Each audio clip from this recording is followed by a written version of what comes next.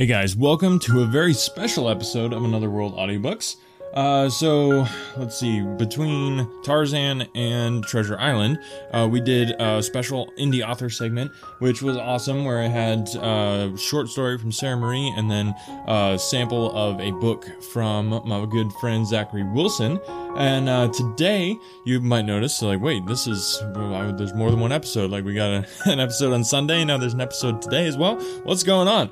Okay, so we got the normal audiobooks are still going on, so don't worry about that. Treasure Island is still going to be posting every Sunday, just like clockwork, because, that's what this podcast does. But like I've said, I really want to spotlight indie authors, because as an indie author myself, I know how hard it is to get the word out about your book, and that is why I reached out to Rebecca Kenny on Twitter, and we actually were able to connect there, and I told her a bit about Another World Audiobooks, and she was gracious enough to let me read a sample of one of her books. She is an excellent author and has a ton of work out there. And you can check all of that out. I definitely recommend that you go and check out all of her books. We're just doing a sample, so you're just going to get a taste of one of her books. This is the first in a trilogy of books that you definitely need to check out.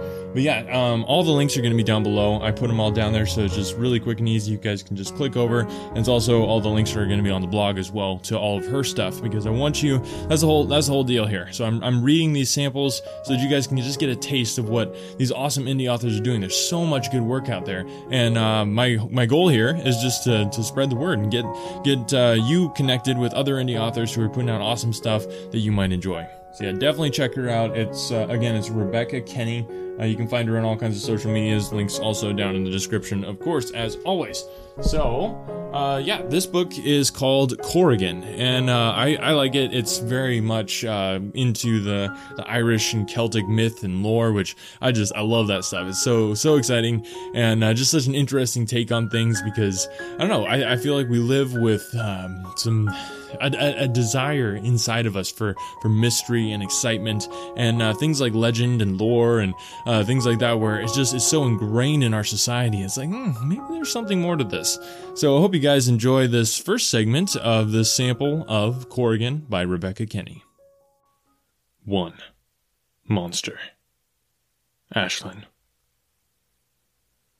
Just before dawn, when every other 17-year-old girl in my town is still sleeping, I turn off the TV, switch off the lamp beside the couch, and head for my prison. My waking hours are over, and I must be in my dungeon before the sun rises. I go down a steep flight of stairs to the basement of the house. It's a comfortable space, furnished with giant poufs and soft rugs and colorful art. A blonde woman waits for me, tall and silent. She opens a concealed panel, punches in a code, and a section of the concrete floor descends a few inches, then slides seamlessly aside. There's a square, black pit at my feet. She flips a switch, and the light below snaps on, harsh and white. With a whining, grinding sound, a metal ladder moves slowly into place, extending down and down. I don't want to go down there again. The words slip out before I can stop them. 1 more day, she says. 1 more, I promise myself. Then, never again. I take out my jeans and shirt and lay them on one of the poufs.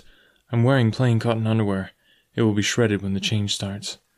Slowly, rung by rung, I climb down the ladder into the pen. It's a huge white room, walls made of thick concrete. The floor is far, far below me, so that the beast can't jump high enough to reach the trapdoor to the basement. I see the familiar cracks in the concrete, and marks of the beast's claws scoring the walls and floor. There's nothing else. There used to be a sort of bed of thick cushions, but the beast ripped it apart in a rage, and it was never replaced. Happy birthday, says the woman, and presses a button. The ladder withdraws, folding upward, and the trapdoor slides shut. The first day of April, my birthday.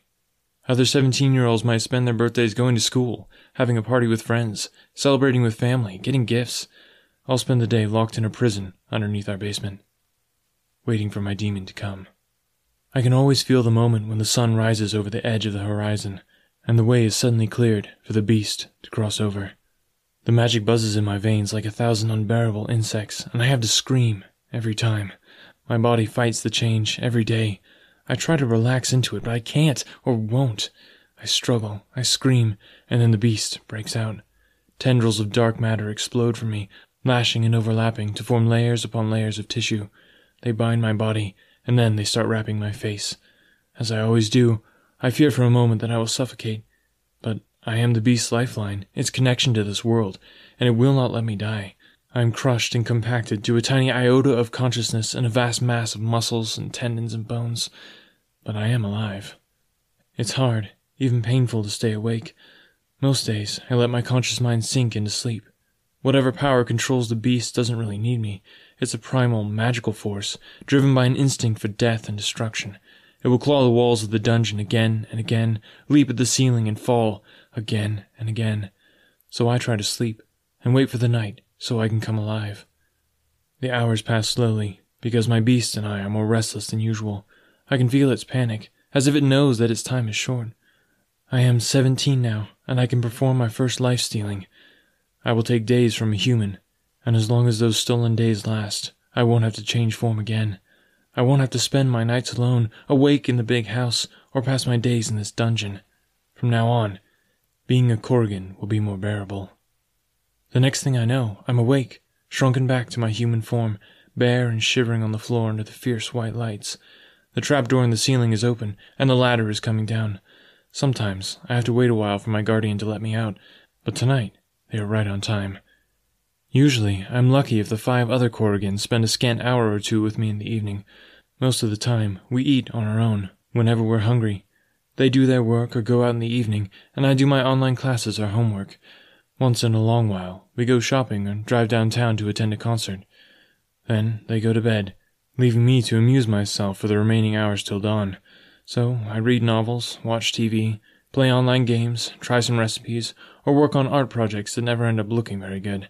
The Korrigan take it in turns to lock me in the dungeon before sunrise, but tonight is different. Tonight they will wait up with me, and I will leave alone at midnight for my first life-stealing. Just past midnight, I am hunched in my hoodie, riding my bike along the road that connects our lane to a nearby subdivision. I've spent weeks spinning along this route on my bike, preparing for this night, watching my target. I chose a house without an alarm system. The family probably thought that their neighbor's alarm system signs were enough to keep intruders away, especially since the houses in this neighborhood are so close together. The moon is full and round, but enough clouds are scattered across the sky to give me some cover of darkness. I park my bike in the trees bordering the backyard and slip from the dark hedge to the shadow of the shed till I reach the back door. I have practiced unlocking and relocking it on previous nights, so it was no trouble to pick the lock tonight. As I enter, I whisper the charm for silent feet, an old one that the Korrigans have used since the days when they used to steal babies right from their cradles. In these more civilized times, we don't take the whole child, just a span of days. Soft as a kitten, I walk through the living area on the ground floor. It's a modest, lower-middle-class living space, nothing like my grand home. Tidy enough, but with baby gear, blankets, and toys tucked into unexpected corners. Quietly, I creep up the steps, down the hall, and into the back bedroom, where I know that a 4-month-old baby girl is sleeping. There's a baby monitor. Not the video kind, thank goodness. I carefully place a pillow in front of it to muffle any sounds. Then I step to the crib and look down at the baby. She is so tiny, sleeping there in the warm glow of her nightlight, her tiny arms outspread. She's wearing some sort of zippered blanket over her sleeper, and there's a little stuffed animal attached to the pacifier lying nearby. Her eyelids are smooth and pink over the dark lashes that brush her plump cheeks. I fight the urge to scoop her up and snuggle her, but I need to hurry. She could wake up any minute and cry, and her mother might shuffle in to check on her. I raise my hand and whisper Gaelic words. The old tongue works magically only for the Fae. When humans speak it, nothing happens. The spell sounds harsh on my lips, cruel as the thing that I'm about to do. And it appears before me, the baby's life force. Twining up from her chest like a thread of gold, it spirals lazily into the air. Barely breathing, I reach out and grasp the curling end between the thumb and ring finger of my left hand. A shock thrills straight through my arm to my heart, and I clamp my lips to keep in the gasp. I can sense the lunar cycles in this soul's life stream, like pulses within the flow of energy. Just as Maeve said, I can't tell how many there are, since only part of the life stream is exposed, but I tell myself that it feels like a very long life. There are many years here. She won't miss one, surely. I focus on drawing a bit of the life stream into myself, very slowly, very carefully. I don't want to take too much. The feeling is intense, overwhelming. My body is glowing, reverberating with it. It feels as if my very cells are changing on the spot. I've almost drawn in an entire lunar cycle. And then, The baby stirs and whimpers loudly. I hear a soft thud from the next room. Quickly, I whisper, Dairith, to end the spell, and the golden strand of light recedes until it disappears into the baby's chest again. I step to the closet, which is half open, and shrink into the dark space behind the closet door just as a shadow enters the room. I hear the rustle of a robe, a soft murmur and a shushing sound. The baby settles, sinking into a deep sleep again. I can hear her quiet breathing. After a moment, the footsteps of the mother retreat back to the hallway. All is quiet, but I can't move. What if the baby's mother comes back? I can't risk opening the lifeline again. I have a month. That will have to do for now. I wait another 20 minutes, and then I slip quietly down the stairs and out of the house. This wasn't how it was supposed to go. My heart is pounding, my hands shaking. I get back on my bike and ride, silent and swift, out of the subdivision and down the long street. I have a 20-minute ride back home, and it's a good thing, because I'm a mess. I need time to calm down, to review what happened. I was almost caught, on my first time. But I wasn't seen. I followed my training. I hid, just in time. I'm okay. I'm safe. Still, I only have a month. I was supposed to take a year, or 6 months at the least. It's disappointing for sure. It took weeks to find the perfect mark for my first life-stealing, and I won't have much time to find another before my scant 30 days of sunshine run out. 30 days.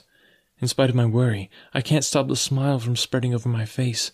I'm going to feel the warm April sunshine on my skin. I'll walk to the corner store in the sun for once, and see the daylight customers instead of the pale, tired nighttime ones. I'm going to stay up for the rest of the night, and then I'll watch the sun rise for the first time ever. But first, I will have to face the Corrigan, the 5 women who have been my family, my mothers, my teachers, and my jailers for my entire life. I can picture their reaction to my news. Magnolia, curvy and red-headed, and free with hugs, will squeeze my shoulder and tell me it's okay, and that it will all work out. She looks about the right age to be my mother, though of course she is far older than normal teens' mothers. Her fascination with terrifying things fueled my childhood, and she was always telling me frightening tales and warning me about one thing or another. Everything from ghouls and ghosts in the cemeteries to snakes and ticks in the forest. She also told me about the sharks and jellyfish and marrows in the ocean, and the brain-eating amoebas in the lakes, possibly trying to make me feel better that I can't visit those places. She understands fear. She will be the one most sympathetic to my story. Jillian and Gemma are dark-haired twins who could be in their early 30s. For fun, Jillian likes to find people's weak spots and pry at them. Gemma spends most of her time distracting herself with one fad or another. Both of them are completely man-crazy, and apparently have been on and off for centuries. They'll find some way to make a joke at my expense, and then giggle together like teenagers. I wonder if I will still find things to laugh about after I've lived for several hundred years. Arden will frown from her favorite seat in the corner, where she works incessantly with her smartphone and laptop. She looks to be in her mid-20s. Her hair is always changing colors, from midnight black to fierce red to nut brown or platinum blonde, as the mood strikes her or fashion dictates. For her, making money is almost as important as life-stealing. She'll wonder why I didn't just suck it up and finish the job. The 4 of them can laugh at me, frown at me, hug me, but Maeve is the only one whose reaction I fear. She is the oldest of the Corrigan, and although none of the others will tell me her history, I've overheard them calling her my lady when they think I'm not around. She's tall, with short-cropped blonde hair and aristocratic features and blue eyes that look ice-cold or scalding hot depending on her mood. She's the only one of the Corrigan who hasn't changed her name at some point over the centuries. Maeve. What will she say to me? Too soon, I'm gliding off the main road onto the lane that leads to our house. When the Corrigan moved here 8 years ago, they chose an isolated spot and had the place built brand new to the very peculiar specifications. I'm not sure how they explain the gigantic cement-walled basement under the house.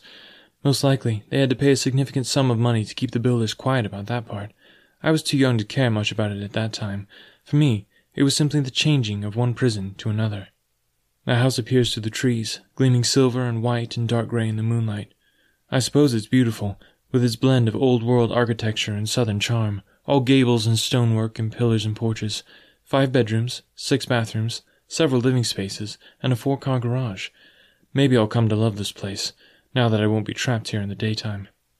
I swing left and ride the paved path to the back of the house, where I roll my bike into the shed. With my hand on the handle of the back door, I pause and close my eyes. Deep breaths, Ashlyn. Tell them what happened, It'll be okay. I step inside, slip off my shoes, and hang my hoodie on its peg. There's no point putting it off any longer. I shuffle from the mudroom into the great room, the living area where we all gather for anything of importance. As I expected, they are waiting for me there, all 5 of them. Magnolia stands when I enter. "How did it go, honey?" "Were you seen?" says Arden. She's all sharp eyes and chopped black hair and savage cheekbones, and her tone is equally sharp. "Almost," I say. "But I hid just in time." Jillian gasps. "What?" Maeve holds up her hand. "Calm down. These things don't always go perfectly. Ashton, tell us exactly what happened." I don't want to talk about it, but they will keep questioning until they drag every detail out of me. So I tell them about the baby and her sweet face, about the golden lifeline and what it felt like to draw it into myself, to take days from a helpless, tiny human. By the end of my story, the reality of what I've done has settled like a weight in my stomach. I feel my insides lurching. "Excuse, I'll be back. I race down the hall to the bathroom, catch my long red hair in one hand, and vomit into the toilet. Cold sweat breaks out all over me. I want to tear the baby's stolen month out of myself. What right did I have to take a piece of her life? I'm crying, and the tears streaming from my eyes fall into the toilet bowl, into the vomit. I thought it would be Magnolia who came to me, but instead I hear the rustle of Arden's crisp pencil skirt as she kneels beside me. Her cool fingers untwist the hair from my clenched hand and pull it back from my face. "Don't say it's all right," I tell her between gritted teeth. "It's not." "No, it isn't, but it's the way things are. The way we have to live." "We don't have to steal. We could just..." "Just what?" she asks. "Go out only at night? Live in the dark, like vampires? What kind of life is that?" Of course she is right. I don't want to spend the rest of my life in the darkness. "It's not fair that we have to steal it," I say. "Life is cruel." "Why?" She sighs, wipes my mouth with a wad of toilet paper, and drops a soiled clump into the bowl. She presses the handle to flush everything away. If only I could get rid of my guilt as easily. "No one who saw the beginning of the world still lives," she says. "We have to piece together the truth as best we can from what we see, the cruelty and the kindness." She tucks one hand under my chin. "For now, you need to let the guilt go. You have a month of days ahead of you, and the first day will begin in a few hours. Sleep. You have so much to look forward to." After she leaves, I stand up and wash my face in the sink. I stare at myself in the mirror. Delicate features, full lips, green eyes, and an ample scattering of freckles. I know I'm pretty, but I still feel unremarkable most of the time. Too pale, too fragile looking. The most striking thing about me is my waterfall of curly red hair. Magnolia says that it's just like my mother's. In the few videos I've seen of her, it's always long, down to the middle of her back. And I keep mine that length too. I wish she could be here for my first day. But she died in a fire in the little apartment she shared with my father, far away in Texas. My guardians have no videos or photos of my father. I tried Googling him a few times, but the name Paul Byrne goes with a surprising number of people. All I could find was a scant mention of his and my mother's death from an online news service near where they lived. And all I know of my mother is what I've seen from a couple of VHS home videos and a few photos. I suppose Maeve or Arden cleaned up any digital traces of them. It's the kind of thing you have to learn when you don't really age over the centuries. Arden is an expert with computers. Maeve calls what she does digital magic, instead of the old kind. It's how the Corrigans stay hidden, and how they make and take the money that fuels our lives here. Shaking my head, I break out of the zone I'm in and rinse my mouth with water. I'm suddenly starving, but I'd rather not encounter everyone again, and if I go into the kitchen, I'll have to. Stupid open floor plan. I climb the steps and walk past the upstairs living area and the other bedroom to mine. It's all the way at the back of the house in the eastern corner. Not that I use it much. Most of my sleeping happens when I'm trapped in the belly of the raging beast, and there's nothing better to do. Now that I've got my days, I'll be sleeping here at night. Strange. The time till dawn passes slowly. I can't seem to focus on TV or a book. When the first rosy flush of dawn starts in the sky, I leap off my bed and fly down the back stairs and out the door. I'm going to see my home in the daylight for the first time. The lawn around the house is smoothly green, bordered by magnolias with their broad, shiny leaves, and by oaks standing in carpets of leftover acorns from last fall. There aren't any creamy flowers on the magnolias yet, but the azaleas and rhododendrons are in bloom. I've seen them at night. As the light pours gradually into the clearing where our house stands, the azaleas aren't black and silver anymore. They are bursting with lavender and vivid pink, blossoms piled up like fresh green leaves. I want to throw myself into them, like a child leaping into a snowdrift. And the forest, it's all glimmering green and golden in shadow, and it looks magical. Right now, with the sun peeking over the treetops and shining in yellow shafts through the trees, it's easy to imagine a world full of pixies and fairies and other delicate fey things. A world without my kind, without monsters. But now isn't the time for self-loathing. I circled the house until I reached the long, tree-lined driveway leading up to the front door. When we first moved here, I rarely went outside. The silvery moonlit lawn and dark trees did not appeal to me, and when I did go out, I almost never ventured down the drive, because the trees hung over it like dark goblins with long, twitching black fingers. But the sunlight? Total transformation. Instead of a forbidding tunnel, there's a sun-dappled path with a green and gold ceiling. The road looks inviting, but the call of the woods is stronger. I'm Irish, and I'm Corrigan. Roads are for normal teenagers. I follow my instinct and plunge into the pathless forest. It feels so good to run, to explore, to walk aimlessly. I find a creek and I sit on the bank, drinking sunshine. There are clearings and fields to cross, and hills to climb. Somehow, I keep my sense of direction, and eventually I work my way back closer to home again. After nearly 2 hours in the forest, I'm famished, but I don't want to go back to the house. What I went through to gain this day, it was painful, and I don't think the others understand. For them, it's a routine practice for centuries. For me, it was frightening and morally questionable. I still feel guilty about it. On a morning like this, though, with a clear blue sky and crisp spring air, who could sit with guilt for long? I feel like 1,000 songs. I know I can conquer the world. But I do need food, and there is so much more to see beyond the forest, people and places, and I know just where to start. On past late-night excursions, when I was feeling bolder than usual, I would follow the drive and go down the south road to a little corner store, the kind that sells motor oil alongside gum and corn chips. With the little spending money the Corrigan allow me, I would buy a snack or a soda just to get out of the house and live a little. The place is open 24 hours, so it's perfect for someone who is awake from dusk to dawn. I could go back, get my bike, and ride there. But this is my first day, and I want to take it slowly, and with the sunlight on my side, I decide to take a shortcut through the forest. Before long, I step out of the trees into a parking lot that I know well, although I've never been here in the daytime. I can see the pavement clearly, riddled with cracks that sprout stubborn bits of grass. Chips of broken glass and old wads of gum litter the asphalt. There's the peeling paint, the faded posters plastered on the red brick walls, all in fresh color. And, as I walk across the lot, I feel the warmth of the sun, unfiltered by trees, shining on my bare arms. I turn my face up to it and close my eyes for a minute. Then, I sense the watchers.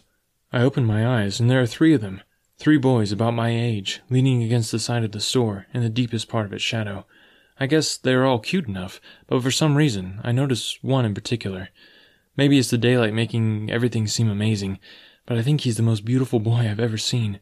Bold cheekbones, strong jaw, full lips, flawless brown skin, and eyes, dark as space, fixed on me. There's something about the way he's looking at me, a kind of wonder and surprise, that makes me flush. This day is too important for distractions or embarrassment. I'm going in to get my drink and snack, and then I'm going to see the world, and no handsome boy will get in my way.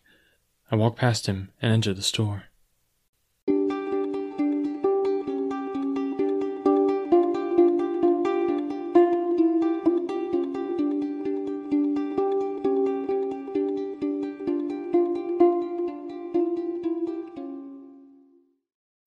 When you need mealtime inspiration, it's worth shopping Kroger, where you'll find over 30,000 mouth-watering choices that excite your inner foodie. And no matter what tasty choice you make, you'll enjoy our everyday low prices, plus extra ways to save, like digital coupons worth over $600 each week. You can also save up to $1 off per gallon at the pump with fuel points. More savings and more inspiring flavors make shopping Kroger worth it every time. Kroger, fresh for everyone. Fuel restrictions apply.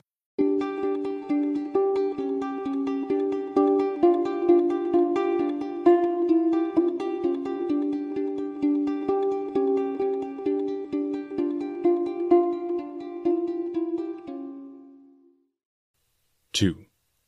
Rain check. Zane. When I see the red-haired girl come out of the trees, I think for a second that she's the goddess of spring. She steps out of the forest with that curly red hair falling all over her shoulders, and she moves smooth, like wind or water. She stops for a second, looking at the store. Then she closes her eyes and turns her face up to the sun, holding her arms out a bit like she's worshipping it. Weird, but somehow hot, too. Half a second later, she opens her eyes and looks right at me, just for a beat. She keeps walking, straight for the door of the store. As she passes, I see that her cheeks are pink and her eyes light green like spring leaves. What's up with me? I'm thinking like some kind of damn poet. I take a second look, and I notice the skinny jeans showing off her long legs. Her plain t-shirt is dark green and just tight enough. She's real, all right. Flesh and blood, baby. She disappears into the store, and I notice that the other guys have gone just as quiet as me. They noticed her too, and I don't like it. I push myself away from the wall.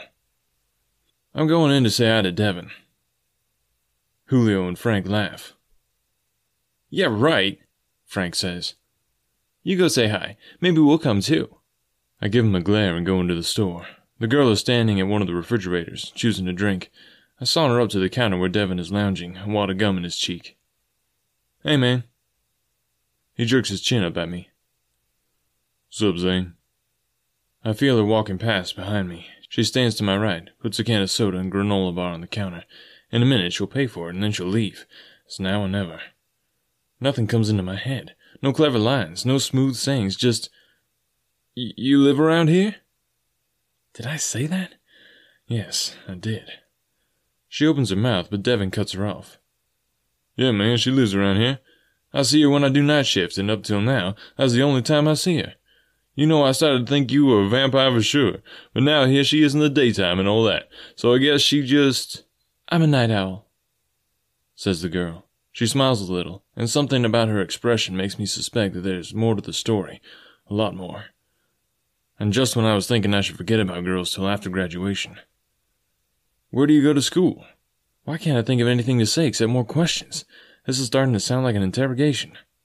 I'm homeschooled, she says, like an apology. My family doesn't like the public school system. Yeah, it's not always great, I say. But you can meet some cool people. Like you? She smiles wider. Devin laughs. Oh man, she quick, he says. Shut up, D. But I can't help grinning too. I think no one could help it once they saw that smile of hers. I don't know where to go next. How to get to asking for a number part. My brain just isn't working right. Damn, Zane, pull it together. So, if I ever want to meet these cool people, where would I go? Outside of a classroom, I mean. There's a little quiver in her voice at the very end. Just what I need. She is nervous too, and suddenly I can talk again. Well, I don't know, I drawl. It's hard to predict when and where the fun is going down. Why don't you just give me your number so I can let you know? Her smile fades. I don't have a number. Not yet, that is. I mean, we just... Hey, it's cool, I say. But I would give it to you if I had one. We stand there, sort of not looking at each other. I clear my throat. Well, I'll see you around. You enjoy your Diet Coke there. You know that fake sweet stuff will kill you, right? Not likely, she says, with that same little secret smile, and I'm gone. Homework, graduation, my search for a summer job, everything shrinks, becoming fuzzy and small and far away, and she's the only thing in focus. I stand there like a mute idiot while she pays for the soda and snack and walks past me, toward the door. She reaches for the handle and turns back. I'm Ashlyn, by the way. It's spelled A-I-S-L-I-N-N, but you say it like Ashlyn. Oh, I say. Awesome. She steps through the door. She's almost gone. I'm Zane. It comes out like a croak, and I curse in my head. Nice to meet you, Zane. And then she's gone. All right, thanks guys so much for listening. Remember, like I said, Treasure Island episodes are still going to be posting every week. I just want to be able to get these out even while Treasure Island is going, because I just love connecting with indie authors. So if you or anybody that you know is like Rebecca Kinney, an indie author trying to get your word out there, I would love to talk to you about maybe getting your work read on Another World audiobooks. It's something that I just love doing, and I'm looking forward to doing more in the future. So the whole idea of getting more episodes out there, it does take some extra time and effort. So if you enjoy what we're doing here at Another World Audiobooks, would you maybe consider supporting the podcast? You can do that at anchor.fm/anotherworldaudiobooks, and you can just click on support this podcast. Or if you'd like to help me with the editing process, that is definitely the thing that takes the longest. If that's something that you want to help out with, that would be amazing. Or just tell people about the podcast. That's the best way, easiest way to just do it, is spread the word, because there's tons of people out there I know who would love a free audiobook, all kinds of free audiobooks, and that's what we're doing here. So if you can just tell them about it, that's the only way they're going to find out. So you just helping spreading the word is amazing, and I just really appreciate it. Can't thank you enough. Again, thanks to Rebecca Kinney. We'll be coming at you next time, before the next Treasure Island, with another part of this book. So I kind of broke up. She gave me a pretty large sample, so I broke it up in a couple episodes here. So look for that coming soon. And yeah, we'll talk to you guys next time. Thanks for listening.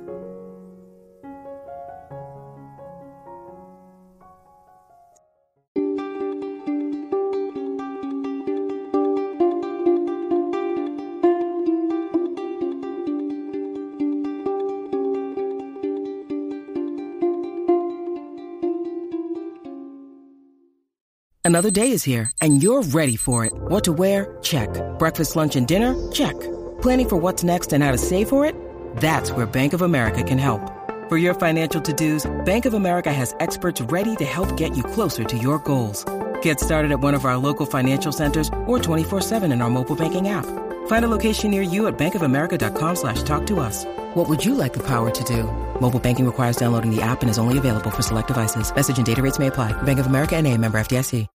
This episode is brought to you by Shopify. Whether you're selling a little or a lot, Shopify helps you do your thing, however you cha-ching. From the launch your online shop stage, all the way to the we just hit 1 million orders stage. No matter what stage you're in, Shopify's there to help you grow.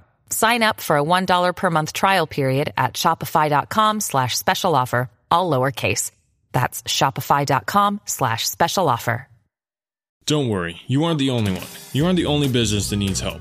You aren't the only person that has a hard time finding the right help at the right price. This is where Business Bloodline becomes your bloodline to temporary and permanent staffing. Business Bloodline specializes in hiring internet workers to creatively solve problems for your business. Business Bloodline does all the vetting and only delivers candidates that make sense for your needs and at a cost that you can afford. But 60 seconds isn't enough for me to tell you why hiring through Business Bloodline is safer, cheaper, and less time-consuming. We would rather show you. To get more information or a business consultation, visit businessbloodline.com. If the job can be done on a computer, Business Bloodline can find a match. Visit businessbloodline.com and tell them that you heard about it on Another World Audiobooks to get 10% off your first hire. Remember to mention that you heard about it on Another World Audiobooks to get that 10% off. businessbloodline.com.